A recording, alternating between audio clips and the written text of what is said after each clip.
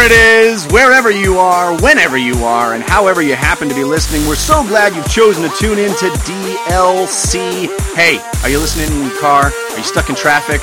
We're going to be right there with you, man. We're going to help you out with 90 minutes of gaming goodness. Are you one of our geeks and sneaks? Are you using this to power you through a run or a workout? We're there with you too, because DLC is your downloadable commentary for the week, delivered the way it's meant to be, and that's completely free thanks to our sponsors this week, Pond5 and Squarespace. Squarespace! They made that possible, bringing the show to you. DLC, of course, the show all about gaming in its many forms, games played on desktops, laptops, and consoles, and also games that involve dice, luck, and cardboard. I'm your host, Jeff Cannata, that's spelled with 2 N's and 1 T, and I'm joined, as always, by my friend, /co-host, /nemesis, the guy who wants to take Peter Dinklage's Emmy and give it to Nolan North, Mr. Christian Spicer. Hello, Christian.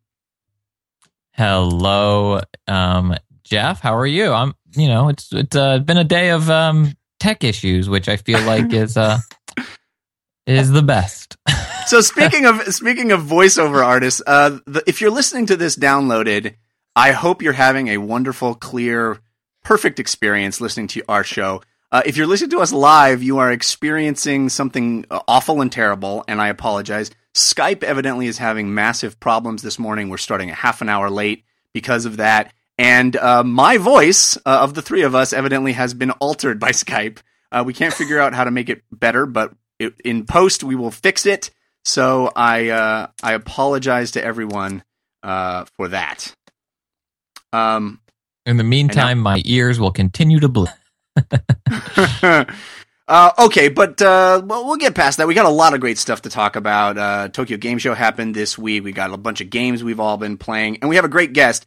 DLC is always your downloadable Cannata, your downloadable Christian. But this week, I can't help myself. Forgive me for this one, but DLC stands for Danny's Lucky Charms. Because we have straight into the Irish reference. Proud Irishman, gamer, commenter. You know him from The Point and The Lobby on GameSpot and so much more. One of my favorite voices in gaming, Mr. Danny O'Dwyer. Welcome, Danny. Thank you so much for having me, Jeff and Christian. One of my favorite voices in games is your Cylon chewing on typewriters, which I'm looking forward to listening to for the next 90 minutes. Oh man, I'm so sorry. And all the downloadable listeners are like, "What are you guys even talking about?" Well, this will be an interesting experience, guys. Let's get right to it. I'm so glad to have Danny here, man. He's awesome. His shows are awesome. You should be watching them. But let's get to the beginning of our show, which is Story of the Week. Story of the week. It's the story of the week. Story of the week. It's the story of the week. Story of the Week is the part of the show where we make our case for the most important stories that happened in the world of games this week. Danny, as our guest, you get first pick, but people can submit stories using our hashtag DLCSOTW or by visiting our subreddit, which is 5x5dlc.reddit.com. Awesome stories submitted this week by @HeartOfAGamer, @PinGun, and others. Danny, what is your pick for Story of the Week? I'm going to go with @PinGuns. Konami stops all AAA production except for Pro Ev, because I spent the weekend playing, Konami's last Metal Gear game, and apparently not their last Pro Evolution Soccer game. Yeah, here we go. We have Metal Gear Solid 5 getting 10s from places, being heralded.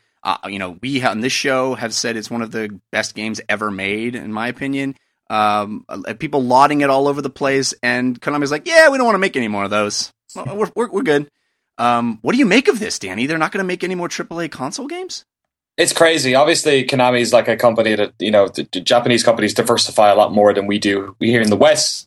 So Konami's a company that has all these health clubs, and they've got their pachinko business, and I guess the worrying aspect of this for me is that they're doing really well in the mobile game space. And it's almost like, remember years ago when like mobile games are getting big and hardcore gamers are like, oh, it's going to like kill regular games. Like this is probably the one case where you could say, yeah, maybe Konami's mobile business or, the prospect of making lots of money via mobile games was just so tantalizing that they've decided to, step away from the very risky world of AAA AAA development. Obviously it sold, was it 3 million units, and it still hasn't broken even because Kojima likes to spend a lot of cash on people like Kiefer Sutherland, I guess.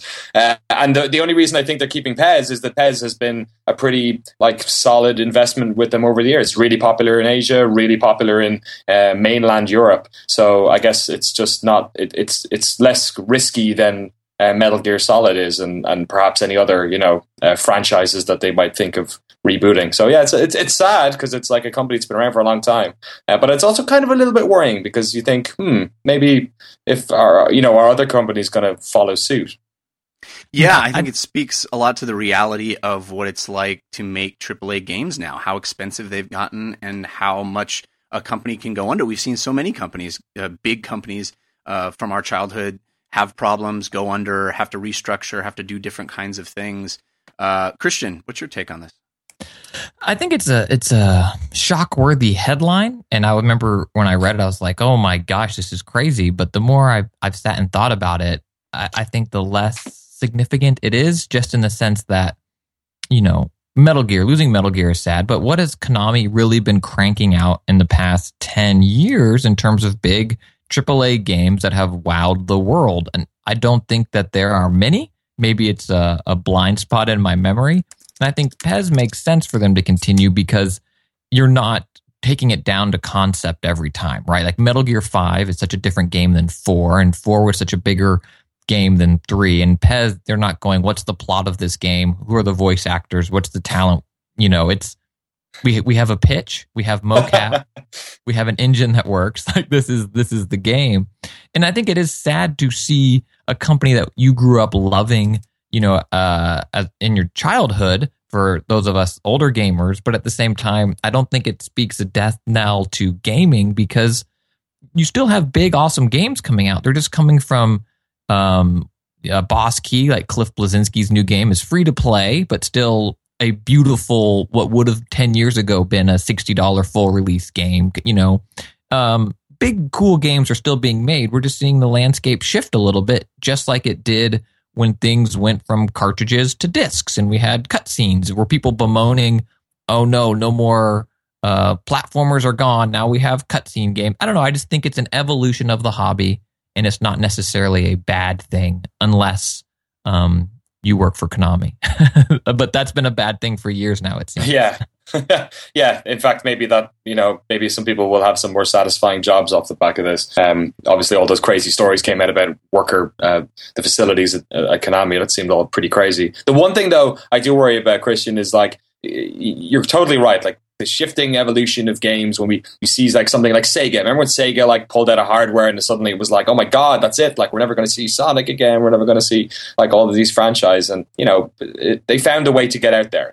They existed as a software company. But the one thing I worry about Konami is that they do have a bunch of franchises that, people might like to see return. Talk about Castlevania, and they own Contra. I don't think anyone's going to worry about DDR or like that, but Bomberman. I'm just wondering, Silent Hill. Do you think that they'll pull out of the software properly and then sell all these IPs or license them out, or are they just going to exist in some sort of horrible limbo for the next 10 years? Well, the direct quote from Konami president Hideki Hayakawa, he said poorly. His direct quote is, "Our aim is to continue to build up a comprehensive portfolio of console, arcade, and card game titles for each IP." So I don't think they have any intention of letting those known properties go to waste. They're just going to be, little mobile games and little arcade ports and stuff like that. So I don't know how happy I am about that, but that's the way it's going to be. That's just I think it's an economic reality, as you were saying.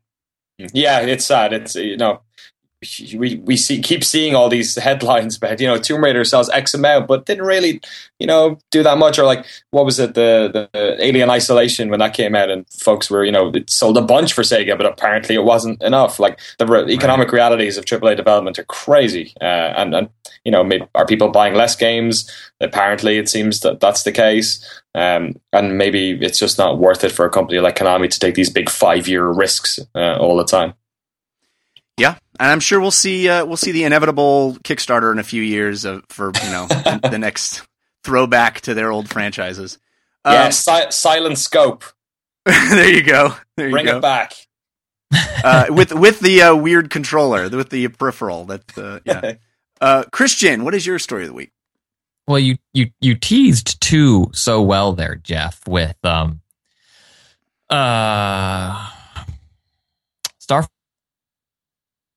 Fox, which I know is near and dear to your cover that. But in terms of AAA games or mainstream games being hard and being delayed and coming to Kickstarter, Shenmue 3, it's back, baby. Just when you thought it had the most successful Kickstarter of all time, and you're finally going to see this game. The game has released an update onto their campaign page, and they've decided to give those who are, quote, unable to contribute before the previous deadline another opportunity to do so. You know, those people... Slacker backers who weren't able to contribute to the Kickstarter when it was raking in millions of dollars and somehow want to give their money away at this point now, even though the game is happening and before the game comes out. I don't think this is slacker backers. I think these are crazy, crazy people. No offense to you if you're giving in this range, but I get the initial excitement. You want to back to get the game made and get all this big funding behind it, so it becomes a story and it's going to be this thing and it realizes all these goals. And now there's the people now who I guess just have money to burn or throw around. I know they've added additional stretch goals. Oh, stretch goals. Thank you. Stretch goals and perks and things that you can get into by adding more money now, like an $11 million range and a physical. I just don't understand the people giving now and why they don't wait for the game to come out. Danny, am I just the cynic under the bridge on this, or?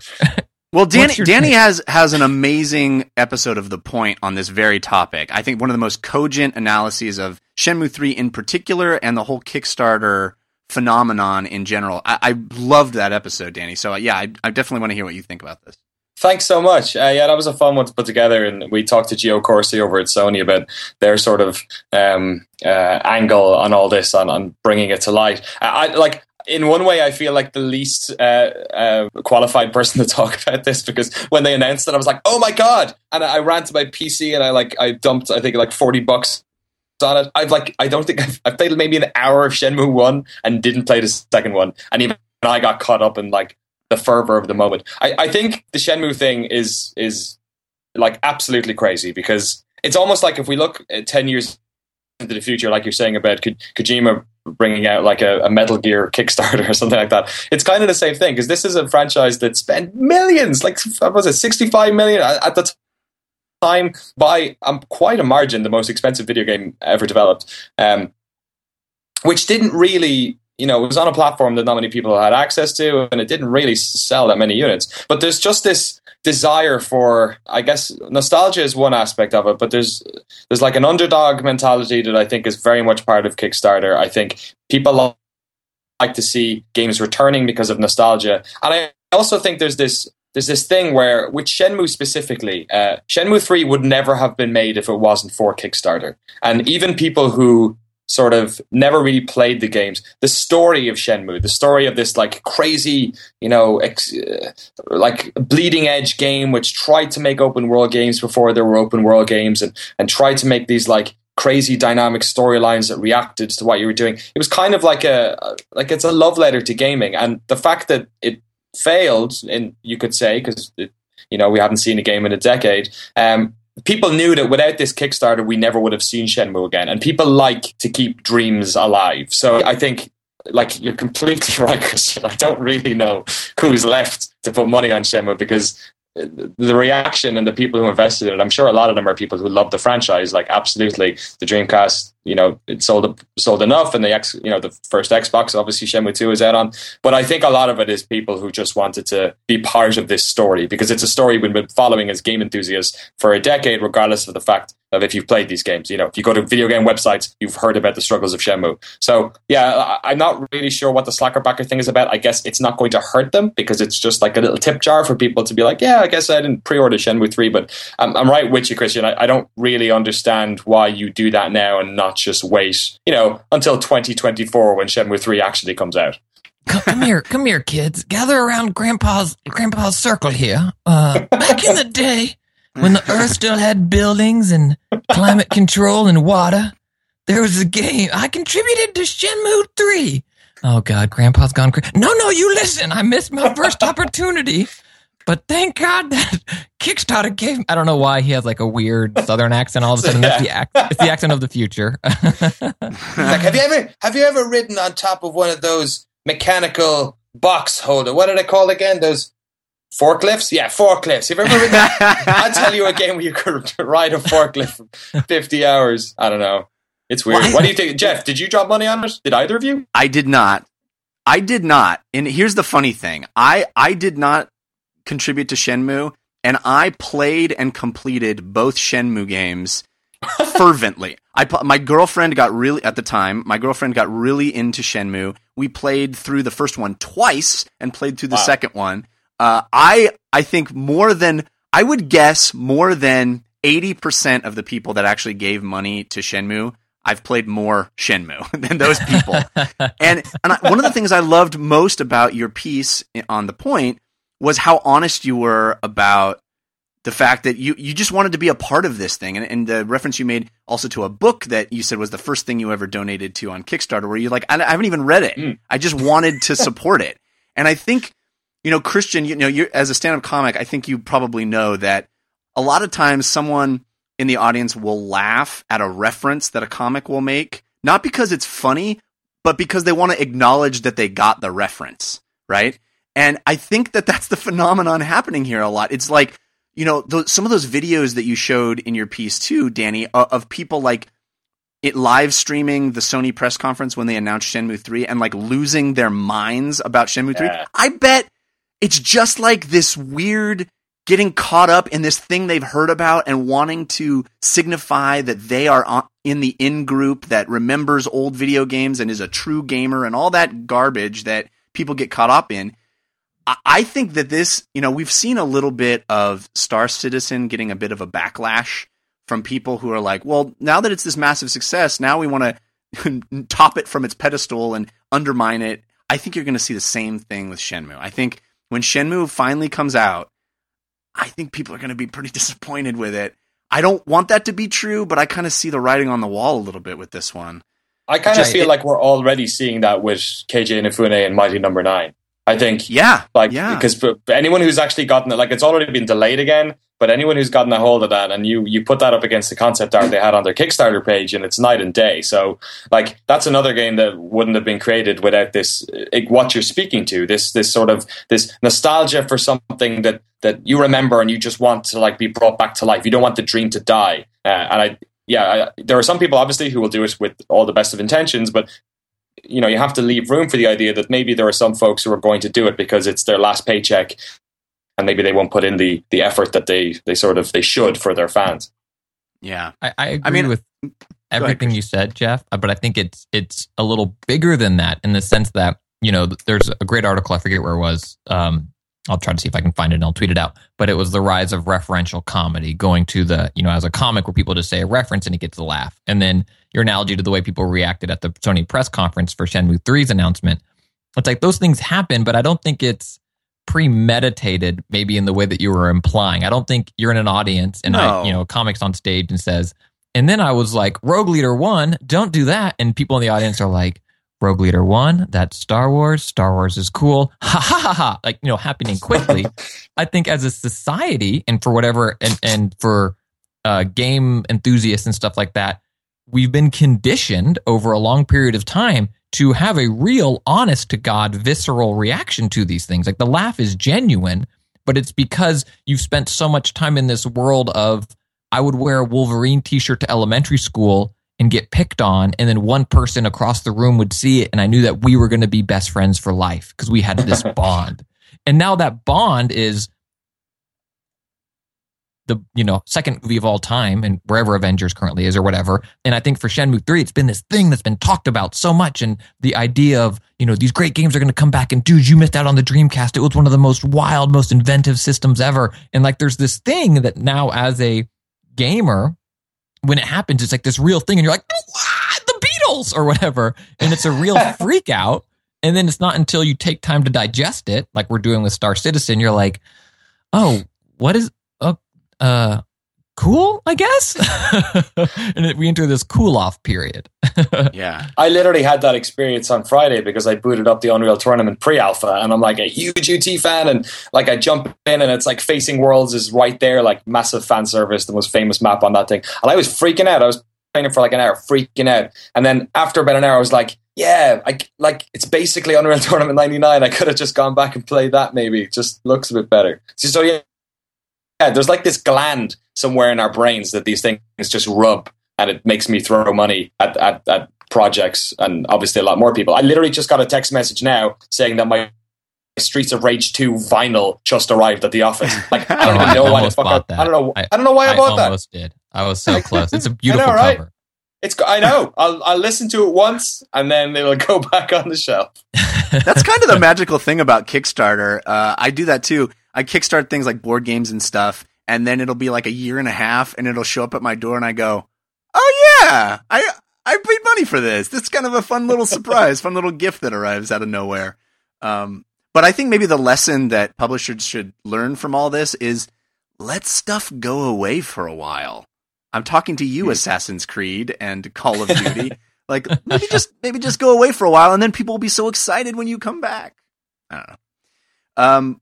So my story of the week this week, I tweeted about it. I think this is a massive, gigantic story, and that is the delay of Star Fox Zero into 2016.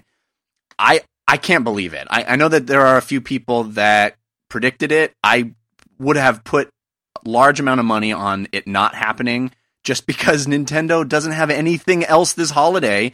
Mario Maker just came out, is for all accounts a huge success, and people are loving it, and deservedly so, but that certainly didn't hit in the traditional holiday window of games, and they have this system that is underselling, and they need some juice for that system.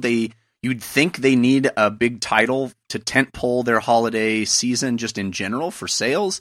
And Star Fox Zero was going to be that and is now being pushed into 2016. My take on this is the giant cojones on Nintendo and Miyamoto in particular.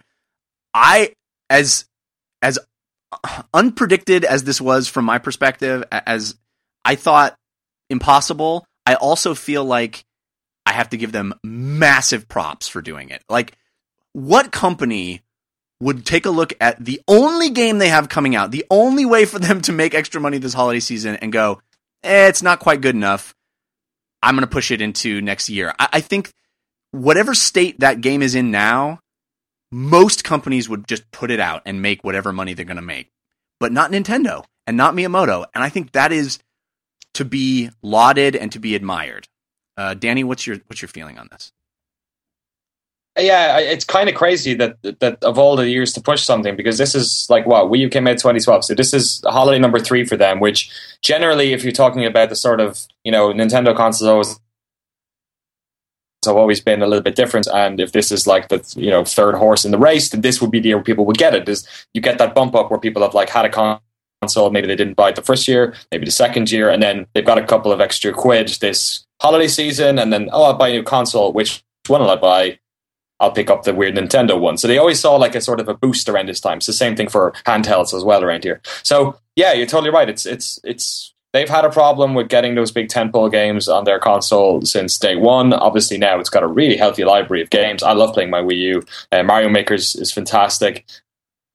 And there's like a good, I'd say like a dozen really solid first-party games there, sprinkled in with a couple of wonderful third parties like Bayonetta and so on.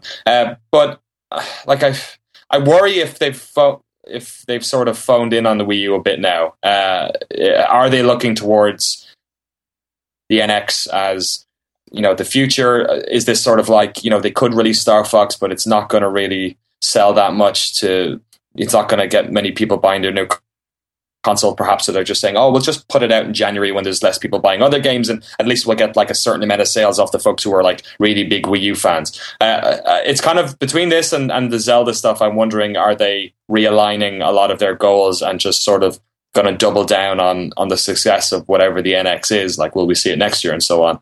But yeah, it's a pain. I think for somebody who owns a Wii U and for somebody who was looking forward to playing more Wii U games this holiday, it's kind of takes the wind out of your sails, because there's literally like daylight between now and January. Between Mario Maker and January, there's nothing really to get too excited about coming out on that platform. Yeah, Christian, I think this is something you've been talking about with Nintendo for a long time. I see it as a weirdly positive thing in their commitment to quality, but I suspect you will feel that it's a bad business decision in a long line of those. It's hard to say if it's a bad business decision. I mean, it's a uniquely repeated Nintendo business decision that I think over the long run is hurting their console reputation. And, I think some of the best games made are games. And after Mario Maker came out, I was just thinking, like, Mario Maker proves yet again Nintendo makes some of the best games that happen to be on some of the worst consoles. And it's so frustrating because Mario Maker, does utilize the tablet in a way that, maybe couldn't be possible on another console. But I think they could have found a way to make that game for a PS4 or Xbox One style console that would have been just as fun and would have got the same reviews and praise. Star Fox being delayed, I don't know what they're delaying it for, unless it's a huge delay. Because you and I, Jeff, played that game at E3. I played it again at PAX because there was no line for it. And it's very mediocre and very just humdrum Star Fox. And I don't, if they can just put polish on this pig, I hate to say that just because of what's going around in the news today. Oh man, Black Mirror every day is another day. Right? Oh my God. How was that show so prescient? Anyway. All I know is that the rice kernel behind my ear is acting up today too, but it's totally unrelated. The grain, I guess. I just don't know how they can put, polish is one thing, and Nintendo's great at polish. I don't think Star Fox is in need of polish. I think Star Fox is in need of the last show that got network notes from Ben and I were trying to sell. It needs a re-break, and it's frustrating to hear, but I mean, this game isn't, it's not there yet, and I hope that's what they're doing. Jeff, though, I feel like you've cooled on this, because when I saw your tweet come out after the announcement, I think there's going to be much more rage coming from you. I feel like you've given it some time. You've forgiven Richard Sherman for the handshake. Like, this is a 4-day later Jeff Cannata. Not what was your initial gut reaction to this? Well, my initial tweet was that it was showing some balls. I thought that was showing a lot of moxie from their part, and to say, because you're right. You and I played it there. I'm sure Danny has played it. I was not impressed with Star Fox Zero at all. In fact, I was really underwhelmed by it. And I said so on the show, and I think a lot of people had that reaction. But it would have sold. It would have sold pretty well, and I don't know how much more time in the oven is going to add to sales. Maybe if it comes out and gets great reviews now, more people will buy it. So maybe that is good. But I just love the fact that they looked with such clear eyes at their own product and go, yeah, it's substandard. It's not the Nintendo level of quality. And they were willing to do what it takes to take the hit and make it better. I hope it comes out and it's a lot better. Is it great, or is it a problem that it took them until they had released it, shown demos, given it a release date, and then realized it was a problem? Like, imagine if they did this back when they were developing the game, or they didn't announce Zelda Wii U, because at what point were the bean counters over there going, yeah, this is going to come out for the Wii U? No, come on, stop it. Like, I feel like that's the problem. The problem isn't they take a long time to make a great game. The problem with Nintendo seems to be they take a long time to make a great game, but yet they don't know they don't have a great game until a month, I'm exaggerating, before a mediocre game was supposed to come out. Like, I don't get that. Well, that's the glass half empty version. You're welcome. Yeah, there may be another aspect. There may be another aspect to this as well, in that it's been developed by Platinum. So obviously they've worked with Platinum on a bunch of stuff like I guess Bayonetta 2, Wonderful 101 as well. And I don't think any of those games had significant delays. I know Bayonetta sort of drifted a little bit. So yeah, like maybe there's an aspect of it there. Like, I'm totally with you guys on the terms of PAX. Like, they had a bunch of stations for it at PAX. It really seemed like they were trying to get it out in people's hands, but there wasn't that big lines, and there was a lot of booths. So maybe they're not happy with where this game's at, and they're giving Platinum another swing at it. Perhaps, that's something I guess we'll probably, unfortunately, never find out. And you know, this conspiracy theory version is that this and Zelda are all going to show up on that next console. I don't think that's the case with this particular title. I'll buy it maybe with Zelda, but I do think this is a Wii U game. It certainly seems to be built around that controller for good or ill, in my opinion, ill. But you know, I hope it's a lot better. I hope this delay really adds to the quality of the game. I think it could be a positive thing. Some more stuff. We haven't even started talking about Tokyo Game Show, so we'll get to that in a second. But I do need to thank our sponsor, which is a relatively new sponsor, Pond5, Pond and the number 5. And if you're producing any kind of online content, there's no better creative resource than Pond5.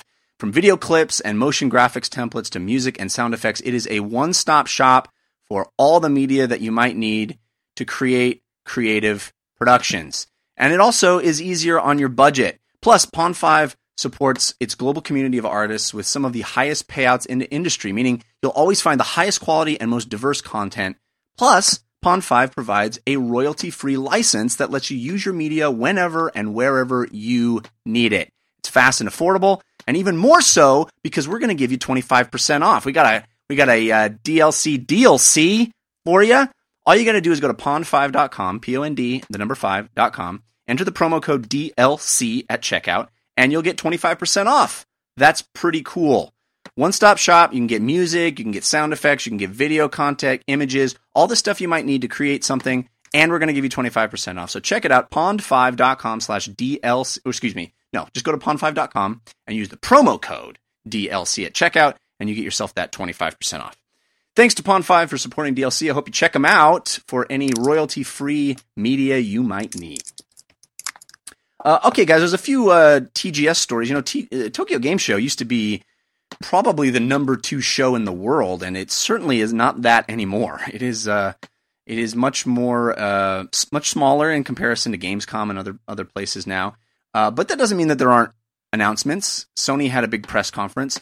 A big contender for my story of the week was this news that Project Morpheus is no longer Project Morpheus. It is now PlayStation VR, the official name. I think much less exciting than Project Morpheus. I think Project Morpheus was a much cooler name. But at least it tells you what it is. It's PlayStation VR. And this news that from CEO Andrew House saying that PlayStation VR is going to be priced like a platform. Ruh-roh. We talking $400, guys? What do you think, Danny? Are we dead in the water before we've even started at like a $400 price point? No, I don't want to buy a version of virtual reality that doesn't cost $400 because then I'm just sticking a piece of cardboard on my head and it's not the same thing. I love the Morpheus. I used it at GDC a bunch this year and was very impressed by it. I think it's not necessarily in the same range as what's happening with the Oculus, especially with the touch stuff. I did that touch demo at E3 and that completely blew me away. Gamescom. But I think it has to cost this much money. Like, what's going to happen? Like, it's either going to come out at like $200 or it's going to come out at like the 300 plus range. And if it's going to be in there like 350, like 400 maybe, like fine. As long as it's got the software and the experiences to back it up, it's going to be in an investment that's worthwhile. And that's the same thing. Like, it's almost the same thing we talk about with the Wii U. It's like if there was the software was there, people would put down $400. And I think if the Morpheus is clever and they have a lot of like small experiences, sort of indie experiences and like, low cost software along with this, I think that's going to take a lot of the sort of sting out of dropping a lot of cash on it. So it's going to be interesting to see when they actually show off what, if there's going to be a PS4 bundle. Are they going to do one with some like interesting software demos? I think they've got a little bit of work to do there, but I'm on the face of it, I'm fine with $400. I think that's what this is going to have to be. It's bleeding edge technology, Yeah, I'm kind of in that boat as well, and I hope that means that there's actual processing power in the headset itself to sort of take some of the load off the PS4, so you can get some of those PS4 quality games in VR. Because for VR you have to have double the rendering because you're rendering 2 screens at once, one for each eye. Christian, we're getting Dead or Alive volleyball in VR. Is that enough? They also announced that at TGS. It's going to have Can I some be VR the ball? components. I want to be the ball in that game. Yeah. It's Be the the ball. It's the killer app. Finally, the killer app is here. I do think TGS did it too. I'll get back to PlayStation VR. I think TGS did a really good job of still being a pretty play to your local audience show. People are like, oh, it's kind of a disappointment. More and more of these shows are so globalized, right, where we can watch the live stream too here in the West. But I think it's hard to say if it was a disappointment or not unless you are a Japanese gamer. It seemed like people were getting pretty hyped for some stuff, and I think shown by the fact that we weren't necessarily getting as hyped maybe means they did a good job of playing to their audience. Gravity Days, Yakuza, Dead or Alive, like things that maybe some of those titles are like, oh, lol. But anyway, Are you not excited about Gravity Rush? I thought you would be thrilled about Gravity Rush too. I am very excited, and I think I hope people pick up the PS4 remaster. That game was wildly inventive for what it was doing in terms of action platforming. Really, really, really, really fun game. The PlayStation VR, for years, PlayStation has needed to hire Mark from marketing. They make some of the best video game tech, I think, around, and even TVs, and they make really great electronics oftentimes, and they just don't know what to do with them when they make them, and they don't know how to message them. PlayStation 3, he's like, you'll get a second job to afford this. like eat crap, people. The Vita, it has all these features. What do you do with them? I don't know. PlayStation VR, you better save up, jerks. I mean, they're honest and unfiltered. Like, that's what it's going to be. Of course it has to be that. It's expensive. It's bleeding edge tech. But the way they announce it is just, they don't know how to do it well. Whereas Microsoft, I think oftentimes announces their consoles really, really smartly. Like, oftentimes eye-rolling and lull-inducing. But like, when they first unveiled the Xbox One, they had this huge extravagant event and they were showing off TV features. But dang, if it wasn't cool and slick and well done. That first Xbox, they rented an 18-wheeler and drove it down the street, and like Bill Gates rode on top of it. Like, we need someone to marry the middle of like quality hardware with these flashy announcements in today's culture, because the way Sony was just like, yeah, it's going to be expensive and the name is very boring. Buy it. It just doesn't do it. Well, in the chat room, A7 says, let a crazy person like Jeff buy all of them and use 9/10 of them as a paperweight and doorstop. You know what? I will take that hit for you, everybody. I'm definitely going to get all of them because I'm such a sucker for VR. I'm so excited about VR. I've had such fun with Morpheus so far, and I think that the experiences that they've shown on Morpheus make me excited for what is in store. I mean, just what is it? Super Hypercube. Did you play that, Danny, at any of the places they were showing that? No, I haven't seen Super Hypercube. Which one is that? That's the crazy 3D Tetris game where you're staring down this hole that's coming towards you, this platform that has a hole cut into it, and you have to fit this shape in through the hole without busting it on the sides. And so you have to rotate it in 3D space as the hole is coming at you. Oh, cool. And the way you do that, the way you know which direction to rotate it, is you physically lean your head around and look at the sides of this thing as this wall is coming at you. It's simple and awesome. And I think that's the kind of thing that is going to hook people into VR quickly and easily.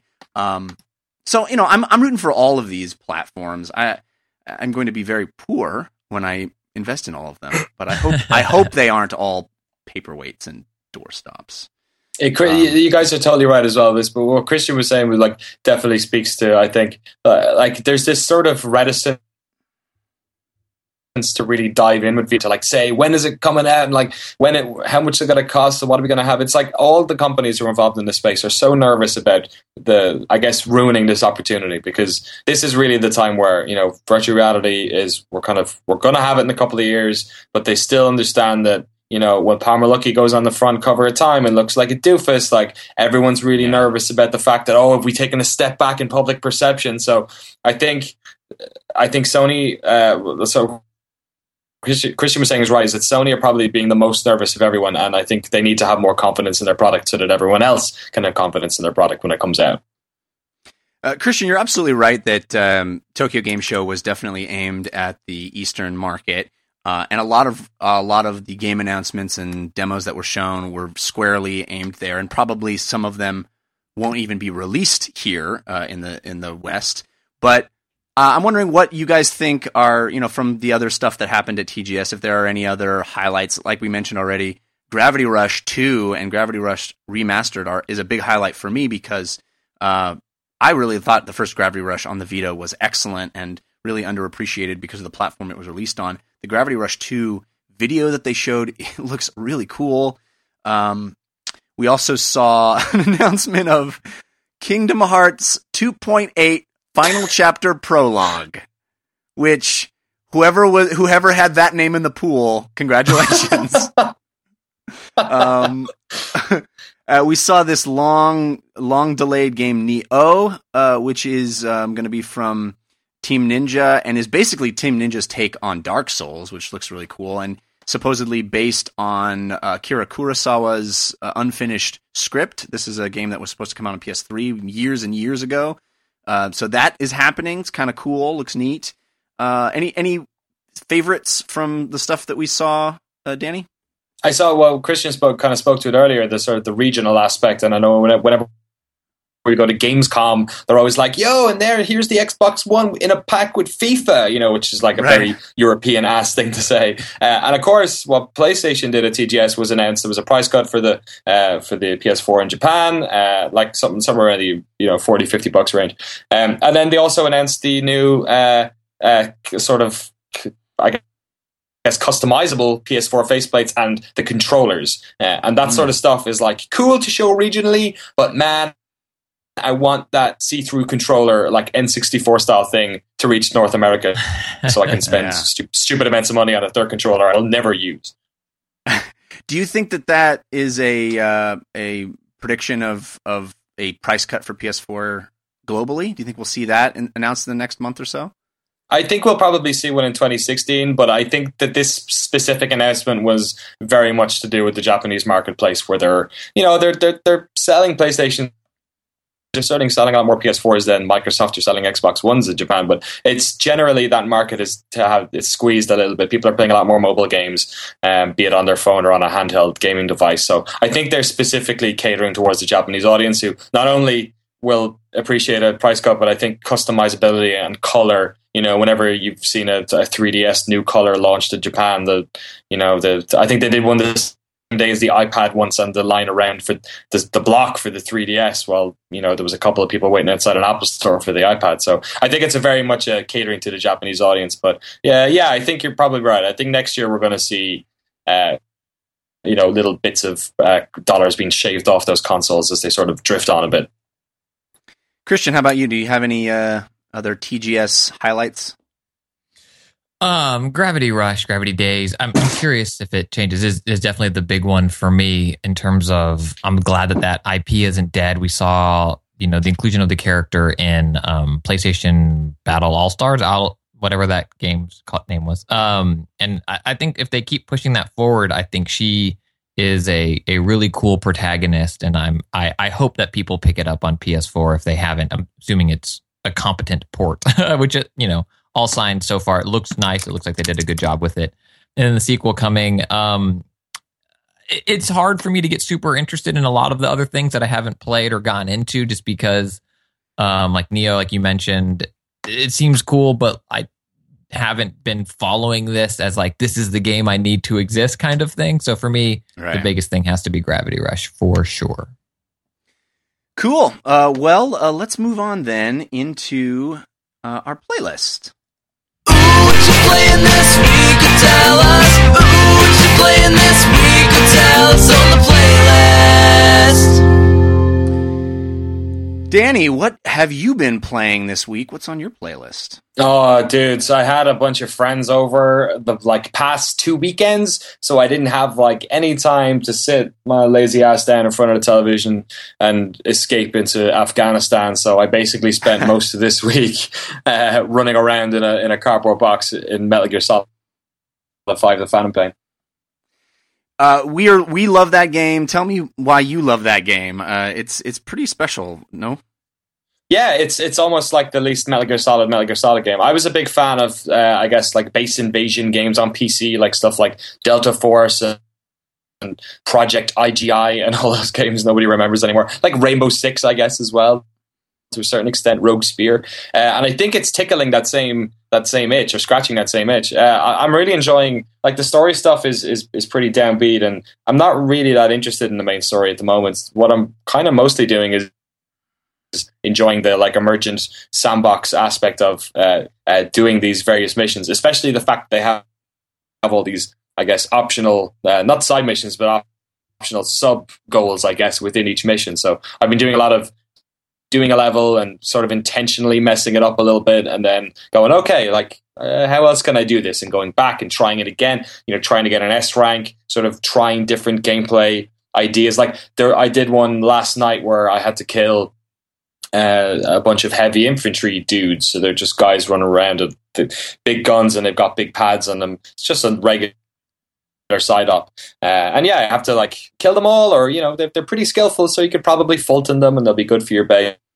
But I decided to give myself a goal and say, all right, I'm not going to fire a shot. I'm going to try and kill all these people without firing one bullet. Like, how can I do this? And the method by which I did it was I took those decoys, big boss inflatable decoys that you throw on the ground, and then they sort of like inflate. And I knocked all these guys out by basically like throwing them in front of them and inflating the balloons and knocking them out, and then Fulton them before they woke up. So, like, amazing.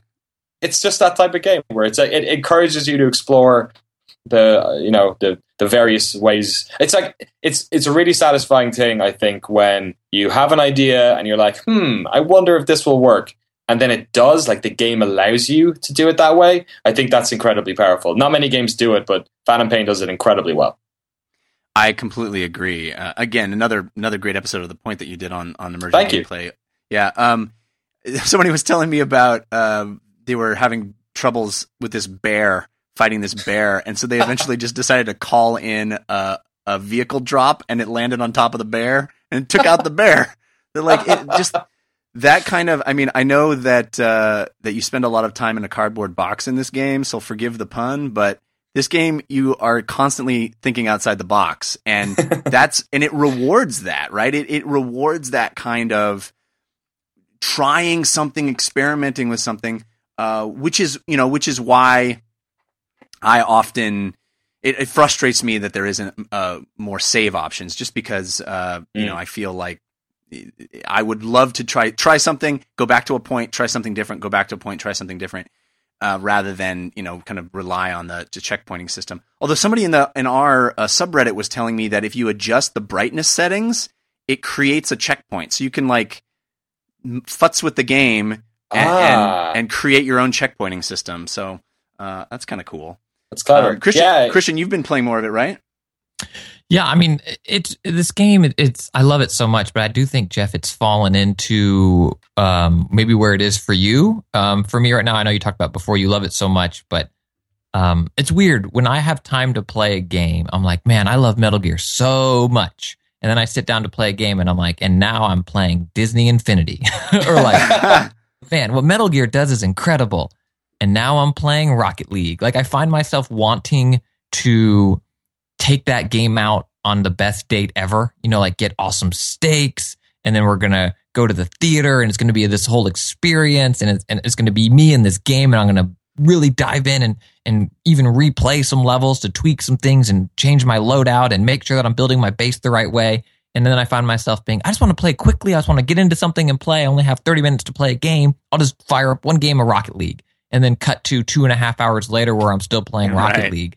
It's like this desire to treat the game with such respect that I find myself playing it less than I think about it, if that makes sense. That's like basically the same thing happened to me. It was like I had like hours free in the past fortnight, but I needed to have, for some stupid reason, I needed to have this like 8-hour gulf that I could like sit down and make sure, okay, this is the prescribed time I'm going to play Metal Gear Solid. It's like the same reason I haven't completed The Witcher 3 yet, because you need to like have a weekend to even think about taking that beast on again. I totally agree with you guys. I totally agree. And it's the same phenomenon that Christian's talking about, is I go, well, I only need 20 minutes to play Heroes of the Storm, so I'll sit down and do that. and then I'll play 6 matches in a row. It's like I'm such a hypocrite. And the other thing that I relate to on this one is you're speaking of something that I just kind of came to this week as well, Christian, which is, so when I was a kid and I wanted something from my parents and I, begged them for it, like, let's go out for ice cream, whatever. They finally were like, okay, let's go out for ice cream. So I knew we were going to go out for ice cream. I would avoid them until we went out for ice cream because I didn't want to do anything or say anything that would mess it up. Right? I have this weird quirk in me that's like, okay, once I got everything how I want it, I don't want to, let's just let it be. And I kind of feel like that's how I am with Metal Gear Solid, is like, after I've done a good mission, I turn off the game. I don't want to go on. I'm happy with that feeling. I don't want to mess it up. And when I think about playing it more, I go, yeah, but things could go terribly wrong. I'll just go play Heroes of the Storm. It'll be fine. And I don't like that about myself, and I don't like it about this game, but it creates an impediment to me just sitting down and playing that I don't have with other games, and I don't like that that's there. I want to experience it, but I feel like I'm having a hard time getting into that place where I can just sit down and enjoy it for a short period of time. It does feel like this game that deserves more attention like that. Yeah, well, I think part of it too is our ADD society where TV shows tout their second screen experience, where it's like, watch sitcom tonight on network and be sure to tune into our second screen experience while you're watching the show, because apparently the show itself can't retain our attention. So there's some other app designed to go with the show that we're also doing while we're also on Twitter. Like for me, it's almost, I expect interruptions, be it my kids, be it a phone call, an email I need to get back to, a last minute show. Someone's like, hey, someone dropped out. Can you come, into Hollywood and do this show tonight? And so I expect all of these things. So I put away the things that require actual actual attention. And I just sit there and play Rocket League or Disney Infinity, where I like the game, but if I'm in the middle of one of the longest missions, but something comes up and I have to stop, I don't care, because I'm playing it the way I eat potato chips. I'm just shoveling it in my face. Whereas Metal Gear really is this fine wine where I'm like, I smell inflatable dummies, some cardboard boxes. A little it's my bouquet problem. of passed out Merc. Yeah. Yeah. Yeah. Yeah. Oh, man, do I finally have someone to talk to about my recent Disney Infinity addiction? Christian, are you also stuck playing this? I love it, and I know it's not the best game ever, but I really do love it. Yeah, it's the most low risk gaming experience of my life. It's like the complete antithesis to playing Metal Gear Solid, where it's like, oh man, I hope I do this level right. Like, I'm only going to experience this once, so I better relish it. Whereas Disney Infinity is like, la la la la la la la, do whatever you want. Totally. And the best part is too, it has just enough of satisfying combat that it doesn't feel like just mash. Like I'm like, mash, launch this guy into the air, force push, ground smash. Ooh, cool, I did a combo. La da da da da da da. Meanwhile, I'm skipping through flowers. I'm just like, look, I'm only playing the levels so I can bring stuff back to my weird Disney house and buy furniture. It's weird. It's like a palate cleanser for all of the murder I've been doing at all the other games. Yeah, which by the way, though, Disney Infinity for a kids game, a lot of the guys that you dismember with your lightsaber, they are not robots. No. The last kill, it goes into slow motion, and you see a humanoid head go an alien head just go flying in slow. No blood because it's a clean kill with the lightsaber, but you're slicing and dicing. Yeah, I also was kind of taken aback the first time that happened. I was like, "Whoa, that guy's head came off, and also his arms, like Bloody Mess style from Fallout, but they just took the blood out." Yeah, totally. Teach him young. What else is on your playlist, Danny? Oh man, I'm playing some weird games. I was playing a bunch of Rocket League as well over the weekend because all that happens is my girlfriend, she didn't play games that often, but she comes home from work and she's like, can we have a game of Rocket Cars just to unwind? And then we end up doing 2v2 against people for 2 hours. But everything else I've been playing, I'm doing this weird stream on YouTube where I'm trying to complete Fallout 3 naked and not using any guns. So I did a lot of that on the weekend. Yeah, but what is your on-screen character using? Hey-oh! Yeah, the amount of disappointed people that want to watch an overweight Irish guy play a game topless.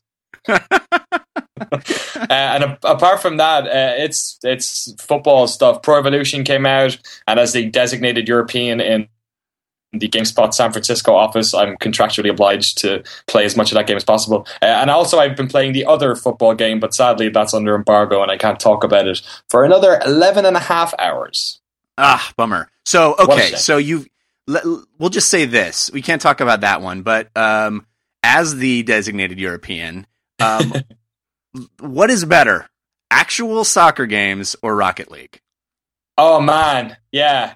I did an episode of The Point about this as well, actually. I think Rocket League is the most football like. I'm sorry, I'm going to have to say football as well for this conversation. It's the most football football game I think I've ever played, because like, as somebody who's played soccer or football my whole life, plays all these games like Sensible Soccer back in the day, all the way to new Pro Ev and FIFA. Like, in those games, you're controlling a team of people, so it's about like team management. I feel like in some games like NHL, it's actually about controlling one person for most of the time, or there's less people, and it's about the finesse of the shot. And to a certain degree, like Madden games are kind of, you're playing mostly the quarterback and the wide receiver. You know what I mean? Like, you're focusing in on individual people, whereas in FIFA, you're controlling like 11 dudes, or in the new if you're controlling 11 ladies as well, which is fantastic. Although I can't say if it's good or not in terms of gameplay for another 11 and a half hours. But Rocket League's like you're controlling like your leg. It's about where you hit the ball and where you're positioning. Like, positioning in Rocket League is 50% of the game. Like, making sure you're in the right place on the field so that when the ball breaks, you've got an opportunity. So yeah, like, I have had more fun playing Rocket League, like, not only just as a game, but as a football game, than I have with FIFA for the past year. It's like, the fact that people who don't watch football are playing Rocket League speaks to just how, like, really good it captures that style of play. For sure. You guys love it, right? Like, everyone loves it, right? It's game of the year, right? Let's just say in there, it's game of the year. I think that's pretty crazy that such a, on the face of it, simple game really is a legit contender for Game of the Year. I think it certainly isn't like anything else out there, and had carved its own niche, and it feels obvious. It feels like, why didn't somebody do this years ago? It seems so simple.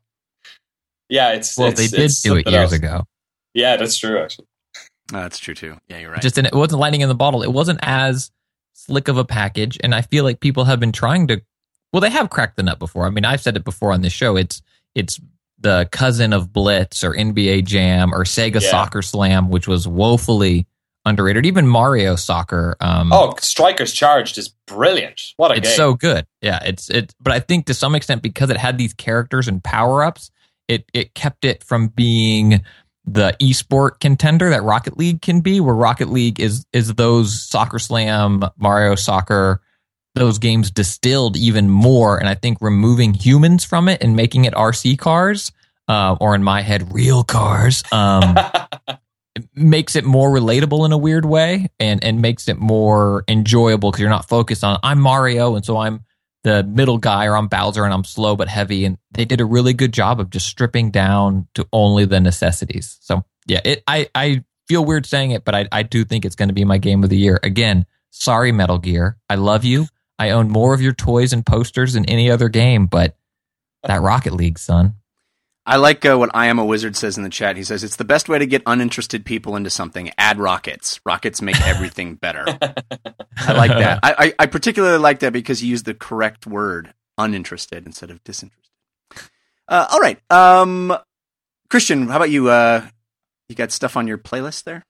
Well, yeah, I need to talk about Plague Knight. The free DLC for Shovel Knight is now available. I'm continuing to play on 3DS. I believe it is available on your system of choice. And, we harped on Kickstarter and kind of the nonsense that it can be earlier in the show. But Shovel Knight was a Kickstarted game. And Yacht Club Games, I feel like they just keep delivering on their promises and doing so in, Jeff, what maybe could be considered a Nintendo style, where Plague Knight was, later to come out, but they kept fans updated, and I love it. I love it so much. So what they've done is Plague Knight was a villain in the original Shovel Knight. Now he is your protagonist, your playable character, and some new levels, but levels are also remixed because the way Plague Knight can move and jump around the world is different than before. Some of the boss battles have been tweaked. So it's this familiar yet different feeling where I don't think if you haven't played the game, I wouldn't recommend your first playthrough being with Plague Knight, but if you spent enough time with Shovel Knight and really enjoyed it, it's such a really cool way to make a game feel fresh and familiar at the same time, where you're like, oh man, this is that same level. I know what my path is going to be, but wait a minute, I can just skip this entire platform, throw 4 bombs, and then bomb jump up here, and I'm done. Or vice versa. An easy level is now much harder the way you move. So Shovel Knight, you had your shovel that you could bounce on and pogo. Plague Knight throws bombs and can bomb jump and has a built-in double jump. So his movement is just very different. Like I said, I don't know if this DLC will make you love the game if you didn't before. I would argue it wouldn't. But if you haven't picked it up, the package just keeps becoming a better and better value. I think it's still $15. Pick it up, play a Shovel Knight first, in my opinion, and then give Plague Knight a run. Danny, did you ever dive into the greatness that is Shovel Knight? Oh man, I love Shovel Knight to pieces. I've been playing on PS4 and PS Vita, like just bouncing between the two of them. But I actually haven't played it in maybe like 3 or 4 months. So this is fantastic. I actually didn't know about this. Is this a free update or is it? It's 100% free DLC? update. Oh yep. man, free DLC, all right. full campaign. They tweaked the story to make it make sense too. We're in a very fun, fitting that series way where it's like, evil was ruling the land, and the guy was going to stop it. But like before that, when like evil was ruling the land, this guy was like, I can do something. And I mean, it's just like, it's very smartly and tongue in cheek done. And the way that Plague Knight moves is, it's a really, really fresh perspective on, their old game. That's cool. Cause that first experience, I guess the vanilla experience of that game was so enjoyable that you could just, you could like, I don't know. It's just, I feel like you could play it for months and months afterwards and it was still fun. So that's cool. All right. I gotta go check that out. I have been playing some of Soma, which is the new game from the people that brought us Amnesia Dark Descent. So this is another scary survival horror, get freaked out, try to survive, you're underpowered, you can't really fight back type of a situation. This time, the story is really interesting. In fact, I didn't really know anything about it before I started playing it, which I kind of like, and it's a bummer that just the premise itself gives away. There's a fun twist at the beginning because the game starts out in present day, normal. You're just a dude. You're just a dude in your apartment, and you've been having these weird headaches, and you don't know what's going on with that. And you're off to see the doctor who is going to help you out with your headaches. And you go into the doctor's office, and some stuff is strange in his doctor's office, but it's okay. He's there. He's cool. He's being real nice about it. And you sit down, and he puts this thing on your head that's going to take some readings, and it's just going to be like taking a picture of your brain. No big deal. And then you wake up, and everything's different. That moment was really cool. And then, of course, you're in this strange sci-fi environment, and you're trying to survive, and you're the last one there, and you're trying to figure out, and there's, corpses and bodies, and everything's insane. People comparing it to BioShock and games like that. But you're definitely not powerful like you are in BioShock. You have really no way to fight back. You just have to avoid monsters and try to survive and try to figure stuff out. And it's like puzzles and sneaking and trying to not get pummeled by the various creatures in the environment. There's a lot to like about this game, but there's also a lot to be not so much a fan of. First of all, it's only $30, which is a nice lower price point, and it delivers, I think, enough interesting scares and storytelling to make a $30 purchase worthwhile. But overall, I don't think that I love the game. They do a great job of creating atmosphere and real interesting scares, but in the context of how you actually play, which is a lot of picking things up and trying to figure out where stuff goes and finding puzzles and stuff. I'll go into a new place and be freaked out and have the lights go out or whatever and hear strange noises and I'm, oh my gosh, I have to crouch and worry about something being there. And then at a certain point I've explored that little area that I'm in and I can't figure out how to get out of it and I have to solve the puzzle.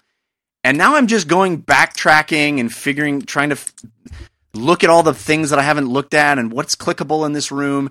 And now the tension that was established is completely gone because I'm just beating my head against this video game and going, what did I miss? What did I not click on correctly? Now I'm running from place to place knowing that there's nothing that's actually going to kill me in here. It was just some sound effects that created the mood and then rinse, repeat, right? Get to the next area, get scared and feel like I'm really in it and then fall out of it again because I have to figure out this puzzle.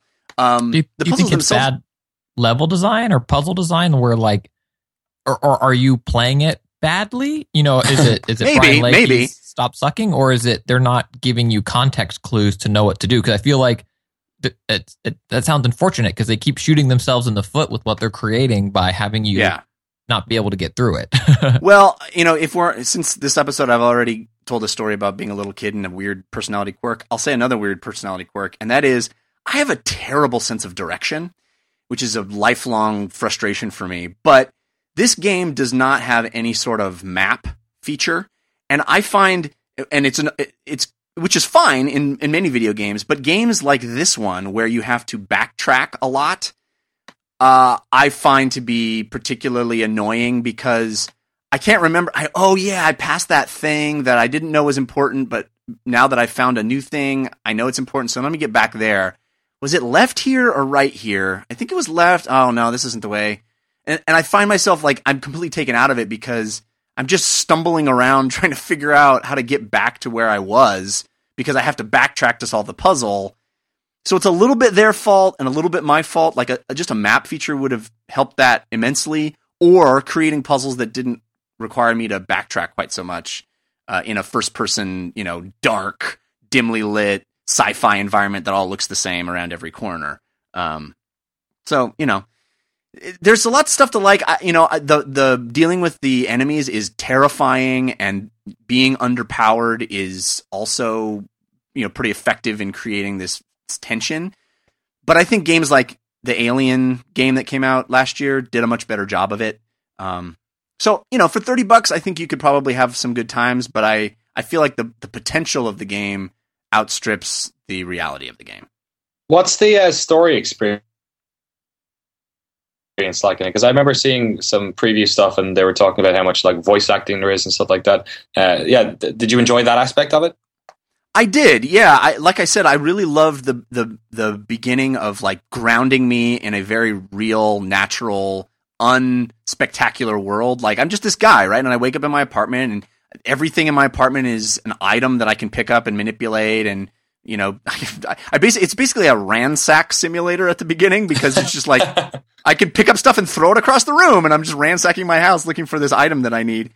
But I like and the voice acting is very natural and very calm, and I like that, especially when you come in at the beginning and talk to the doctor. He's like, just like very like, oh yeah, don't worry about it. It's not a big deal. It's not like ominous sci-fi setting. And then when you do get into the crazy, scary sci-fi world, there is a lot of story told through voiceover as well, and it's effective. Like you have these moments of telekinesis where you're sort of hearing voices of the past, and there's, I don't want to spoil anything, but there's voices attributed to things that don't normally have voices, and that's really interesting too. So yeah, I think the way the story is conveyed is good. It's just like I go in, I get all the story bits, and now I need to figure out how to get out of here, and I'm just sort of stumbling around in video game now, so I'm a little brought out of it. But the other thing that I want to talk about briefly, guys, I know it was Destiny the Taken King week, and none of us on the show brought it up. But my promise to you, dear listener, is that I will play Destiny the Taken King next week and try to get a guest on that has played some of it in exchange for being able to talk about Heroes of the Storm this week. Is that a deal? Is that a deal? Because I know people get mad at me when I talk about Heroes of the Storm. But this week, first of all, I played just a ridiculous amount of it. But also, it was the America's Championship, and I spent the entire weekend basically watching a stream from Vegas of the America's Championships, the Road to BlizzCon Heroes of the Storm Championships, and holy moly, was it thrilling and exciting. There was this moment at the very end. So let me just set this up, because I think this is a cool story. This is a story of glory, tale of fail type of situation.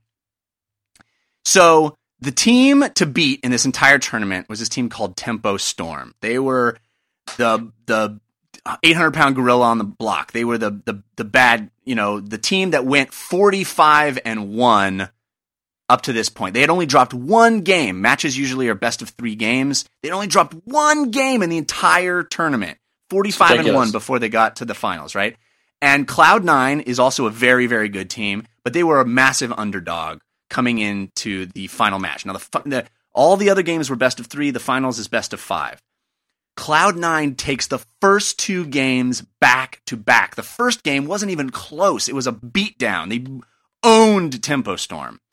The second 2 games, Tempo Storm kicked it up a notch, back to back, wins games 3 and 4. Now we're down to the decisive final game of the tournament for the big prize and the trip to BlizzCon.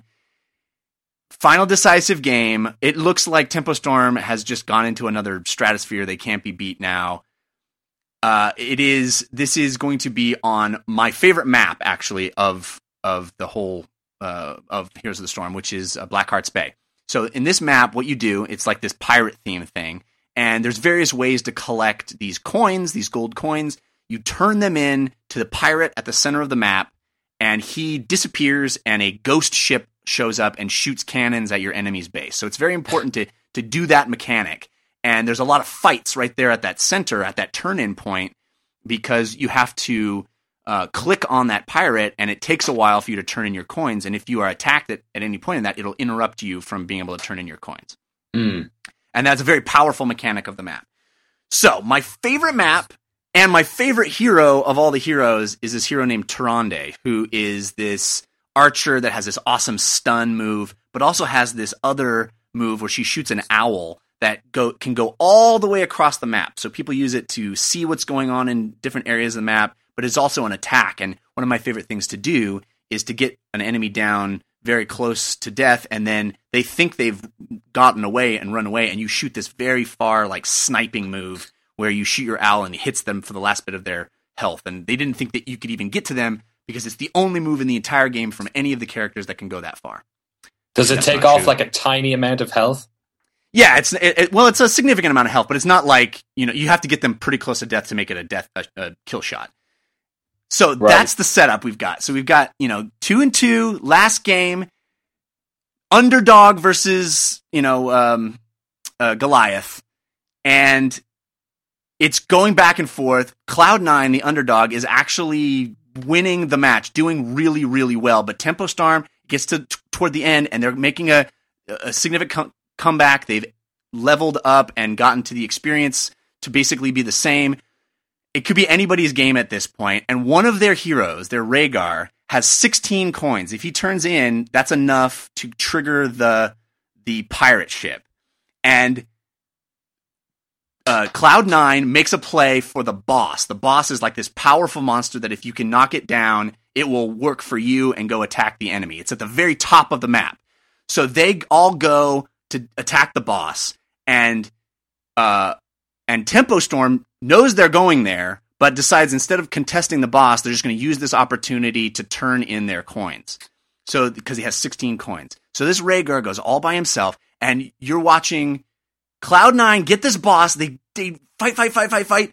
The boss finally goes to their side. It starts going off, and they all know that that Tempo Storm is turning in their coins, and they start running down toward the center of the map.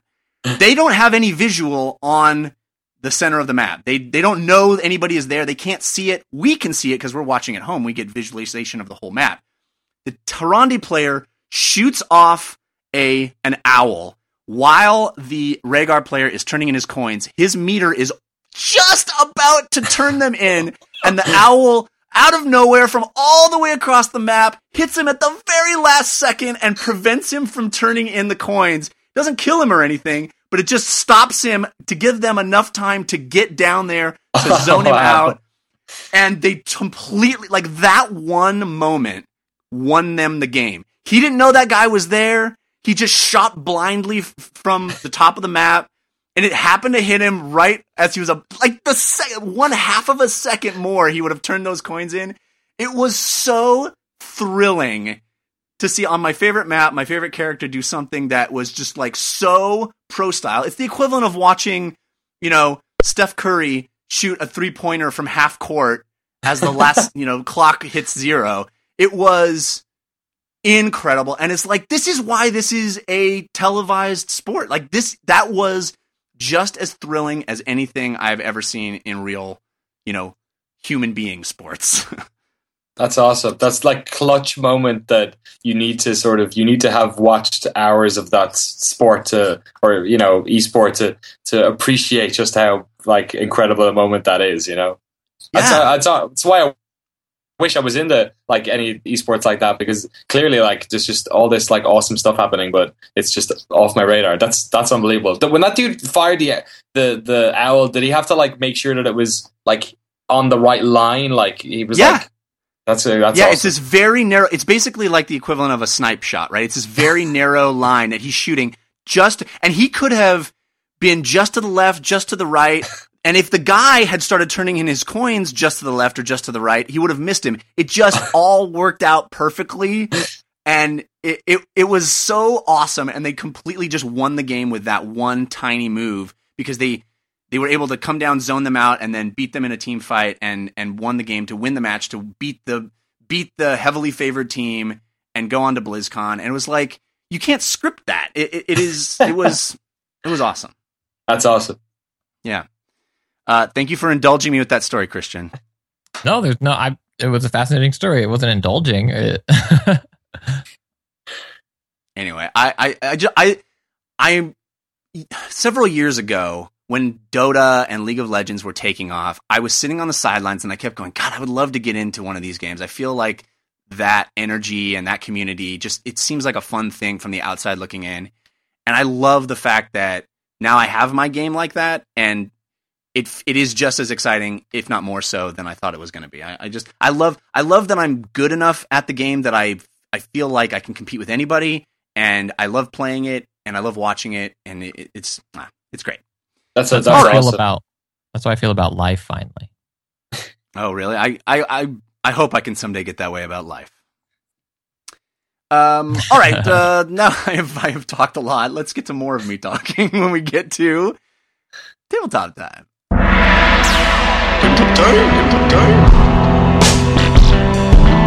Right now.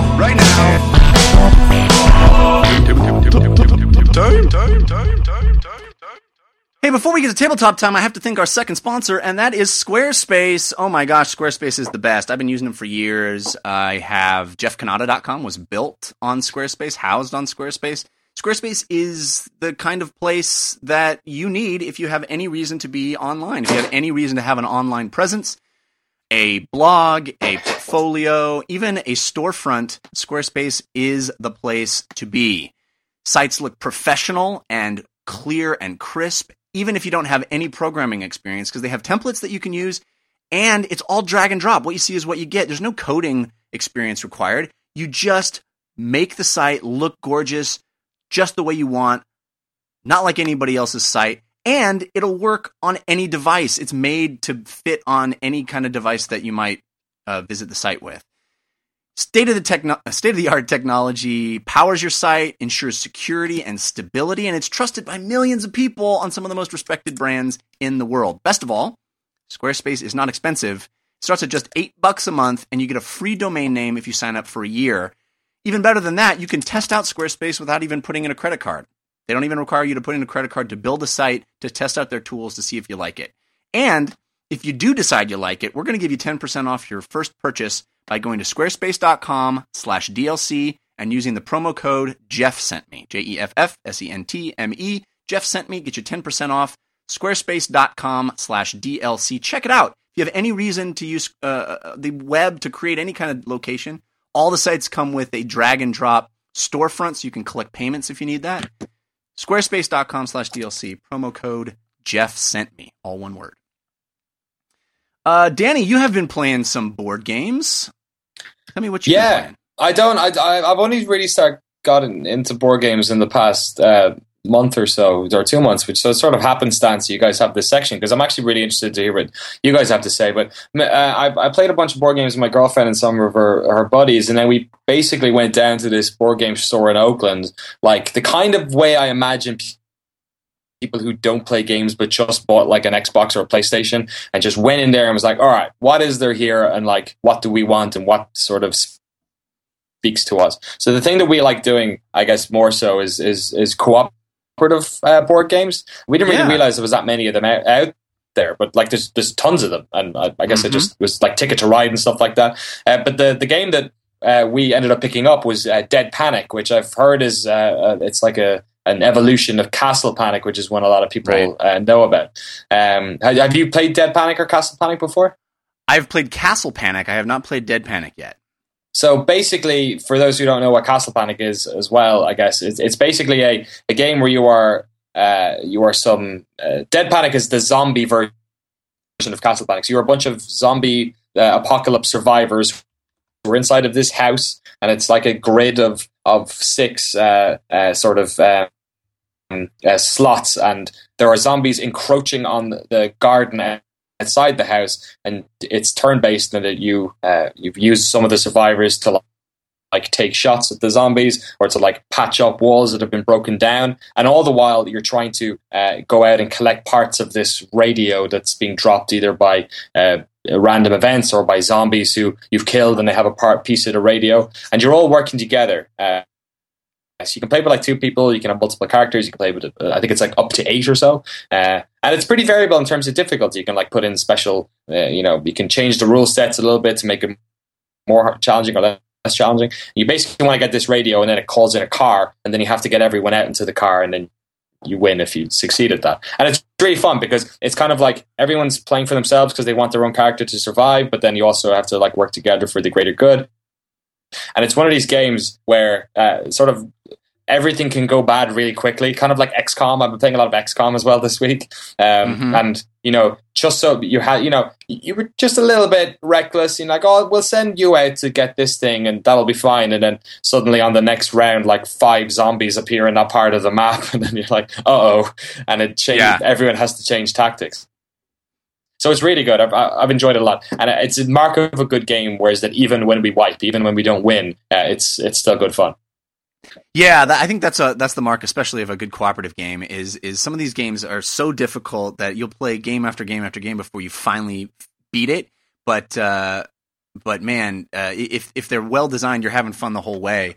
I haven't tried Dead Panic, but Castle Panic is great fun. It's the same idea, but you're defending a castle from monsters that are marching on it. Cool. But I think the zombie theme even makes more sense because it's like, yeah, that's why you'd be holed up in this safe zone and trying to prevent the zombies from killing everybody and hoping help will arrive. That sounds really cool. Yeah, I've enjoyed it a lot. But sort of like speaking to that, like, do you have any other suggestions, or do the listeners have any other suggestions as to like other like co-op games that are sort of in that realm? Yeah, I mean, I think my favorite co-op game of them all is a game called Pandemic, which is basically you and a group of players have different roles, and you're attempting to stop the spread of disease across the planet. And you have the ability to travel all over the world, and different diseases are breaking out all over the world, and that is shown by a series of cubes on different cities, and those diseases will multiply if you don't see to them quickly. And you have to research cures and treat different cities before the whole world is overrun by this global pandemic. And there's also a dice version of that game where everything is simplified and done just with dice instead of the cards that the first game had. It's a fantastic cooperative game. It really is, I think, my favorite co-op game. Another one, and there are many that I like. Another one is called Flashpoint Fire Rescue, where you're literally playing as firemen running into a burning house, you save kids, you save dogs, you save grandparents, and you try to pull them out. And it's another one where the fire is spreading through the house as you're going through it. You have to kick down walls and doors. There's characters that can actually break through walls to get around, circumvent the fire as it's spreading. And you have different cars that you can park on the street around the house that will give you, an ambulance and a fire truck that will give you certain bonuses. That's a great co-op game as well. That sounds awesome. Yeah. Christian, we've played a few co-op games, haven't we? I mean, I think a lot of what we played the first time around were co-op experiences. It's the gentle lead-in for, I think, getting someone interested in a game versus, hey, you've never played this game. Let's play a game together. You lose! You always lose! Yeah, exactly. I mean, I think a lot of people don't like, competing with their friends. They don't want, that's not their idea of a fun evening is, beating someone or losing to someone that they have just had dinner with. but yeah, co-op, everybody's fighting for the same goal. So those are great games. That's cool. I'll check them out, definitely. Thanks so much. You're welcome. Is there any other ones that you wanted to bring up?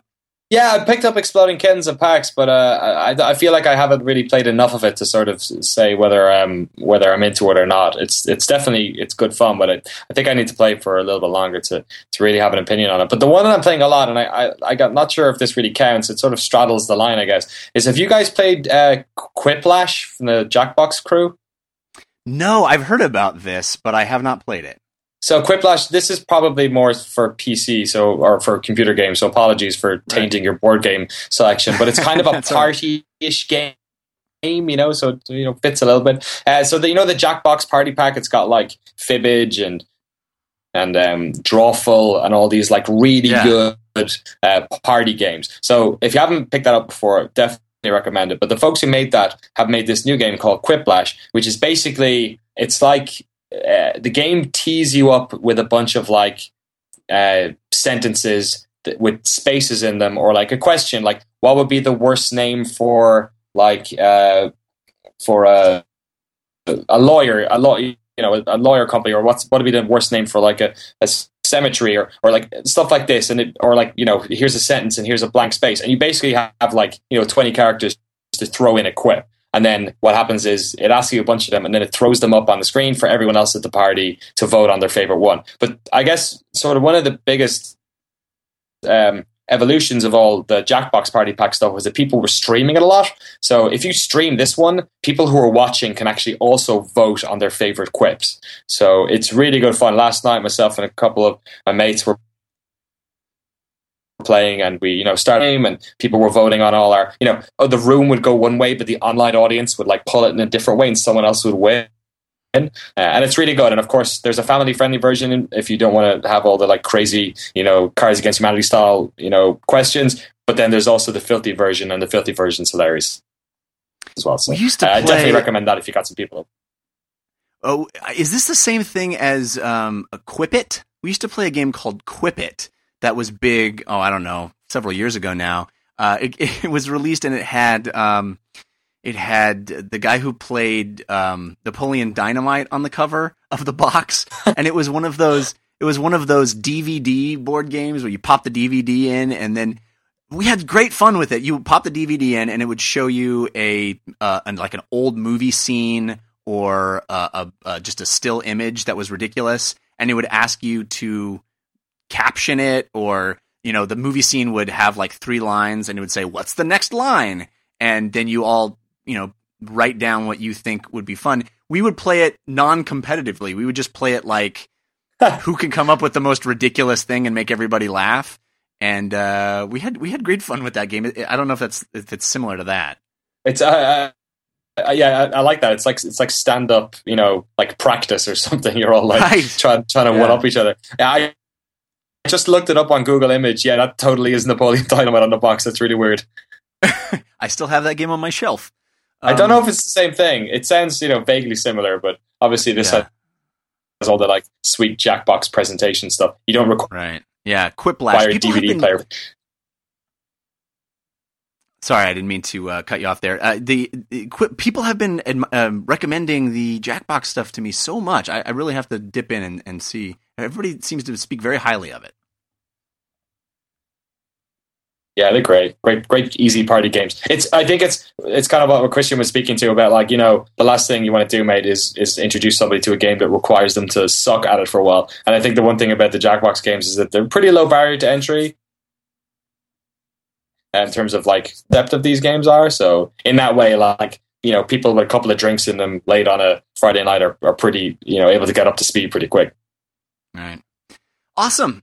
All right, guys. Well, let's wrap up this episode. We do have a parting gift coming to you if you stick around, but I have to thank Danny O'Dwyer for being here. Thanks for putting up with some of our technical issues this morning and being here, man. I'm such a fan of you and the stuff you do. It's been really fun having you on the show. Thanks a lot. My pleasure. Thank you so much. I've been a fan of both these guys for a long time. Jeff, I used to watch all your stuff when I was in Ireland way before I was in the games press as well. So, no, it's an honor. Thank you so much. Awesome. And, whatever. Well, you don't control Skype. Not yet, anyway. Yeah, that's the goal. Someday I'll make it good. Where can people keep up with you this week if they are so inclined? At Danny O'Dwyer on Twitter. Same for YouTube and Twitch. And, of course, all my stuff goes up on GameSpot.com as well. We have an episode of Lobby tomorrow, which would be Tuesday. And then episode of The Point this week actually will be up on GameSpot on Friday. And it's from an interview I did with Tony Hawk at E3. And we basically dove into the sort of how Tony Hawk, instead of it being or on top of being a very popular video game, how it actually spread skateboarding throughout the world to countries where it never really broke into, such as where I grew up, Ireland. So that'll be up on GameSpot on Friday and on YouTube on Sunday as well. I know I brought it up a couple of times, but I really can't speak highly enough about the Point. I just think it's such a great show. It's smart. It's interesting. It makes you think. It's not divisive. It's not ranty. It's not speaking with that internet voice that annoys me sometimes. It really is sort of the best parts of the gaming culture, and I really dig it. Thank you very much. I'm very humbled. Thank you so much. Really appreciate it. Yeah. Christian, how about you? What do you got going on this week?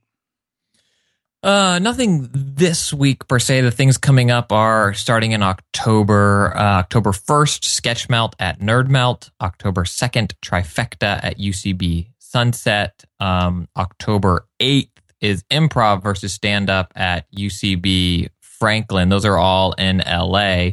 But I am going to be at, this is farther out, but I'll mention it now because I just booked it.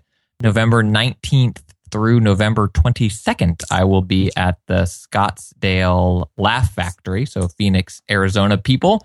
I will be there. I think it's 7 shows, Thursday through Sunday. It's the 19th through the 22nd. I will be at the Scottsdale Laugh Factory. Mr. Kanata. Oh, by the way, the color blue, I'm totally on Team Jeff, and Anthony didn't get it. And if people haven't listened to that episode of We Have Concerns, it is a excellent one.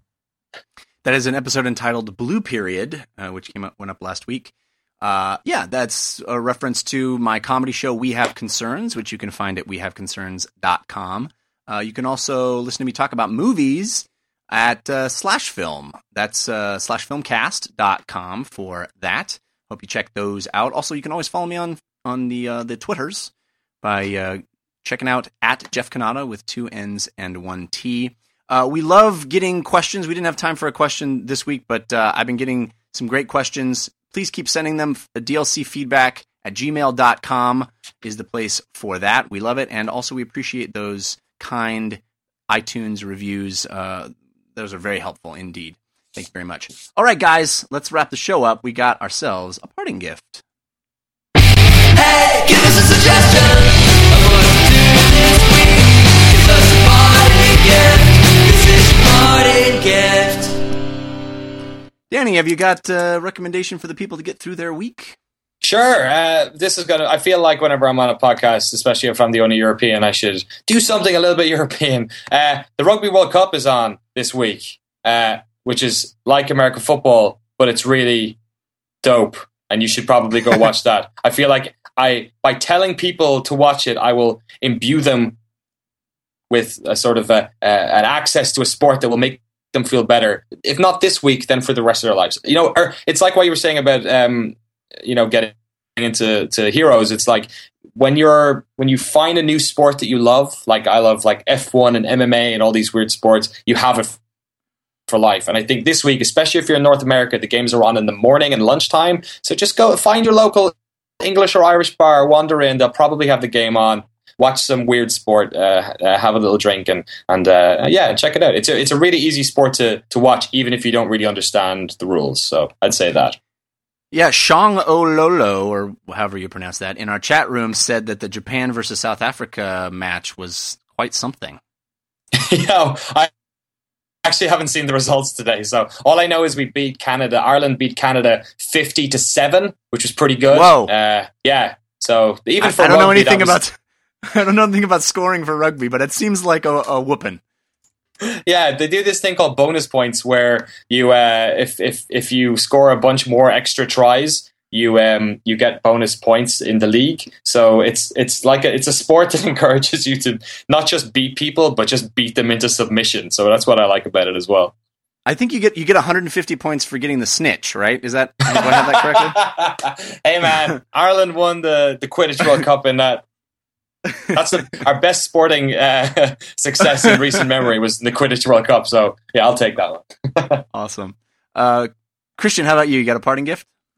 Yeah, I stumbled across a band called Oh Wander. Their album came out, I believe it's their debut and only album this month, September.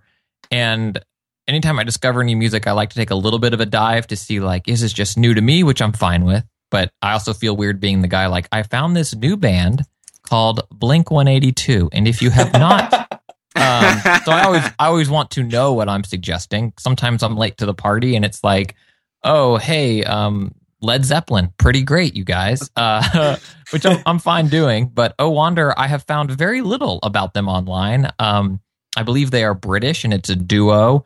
And I don't know. I really, really, really like their debut album. It's chill. I think put it on with good headphones. There's a rich tapestry of sound, which I know sounds dumb saying it, but if you have a nice pair of cans and you can listen to it, I think they're doing some really cool stuff. I think maybe if you like Of Monsters Men, it's maybe similar to that, but if you have a streaming service of your choice or go on YouTube or I don't know, find your place to give it a try. But I've really, really been digging Oh Wander. You know for a fact that it's Oh Wander and not Oh Wonder? Oh, am I saying Wander or Wonder? You're saying Wander, but I'm wondering if it's Wonder. Oh, okay. Now we're playing who's on is first. that an accent thing that's happening No. there? I think it's two different words. Oh Wonder.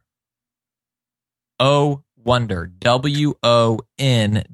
I was saying Wander. It is not Wander. It is Wonder. Oh Wonder. Oh Wonder is a different band. Probably. WONDER. All right. Oh Wonder is the name of the album. I- Thank you, Jeff. That would have been, I'm like plugging some band, and it's also though, Led Zeppelin 4, pretty good. Cool. Now that we cleared that up and made it confusing for everyone, I'll recommend something that's also not that easy to say. The movie Sicario. Woo! This is, I think, going to be on my short list for best movies of 2015. This is the new Emily Blunt, Benicio del Toro, Josh Brolin film about drug trafficking on the border in Juarez, Mexico. And it's brutal. It's tense. It is incredibly powerful. I did a YouTube review of it. If you want to check out my YouTube channel, that's youtube.com/KanadaJeff with 2 N's and 1 T. And we'll be talking about it on the Slash Filmcast shortly as well, doing our full review with spoilers. But you don't want to miss this one. It's very brutal, but my goodness, I likened it to what if Metal Gear Solid was real. That's what this is. It's incredible. Yeah, Sicario is the name of that movie. All right, guys, that was an awesome episode that we did despite Skype not cooperating, and I appreciate it. Thanks to Danny O'Dwyer, Christian Spicer, all the folks at 5x5, our intrepid chat room that dealt with my horrible robot voice this entire time. Thank you, guys. I apologize for that. Hopefully we'll get that all worked out by next week. And thank all of you for listening. Actually, you prefer Robot Jeff now, I understand. Yeah, I've totally gotten. Christian, I totally forgotten he was a robot. Did you? I just kept waiting for him to do a sequence of beeps and boops and then take over Skype and then take over my computer, and I'd be okay with that. What if I say Autobots roll out? Does that sound no? Okay, that's pretty good. Thank you. Thank you all for listening to this show. We'll see you next week. Until then, think about what you put out into the world. Make it a better place.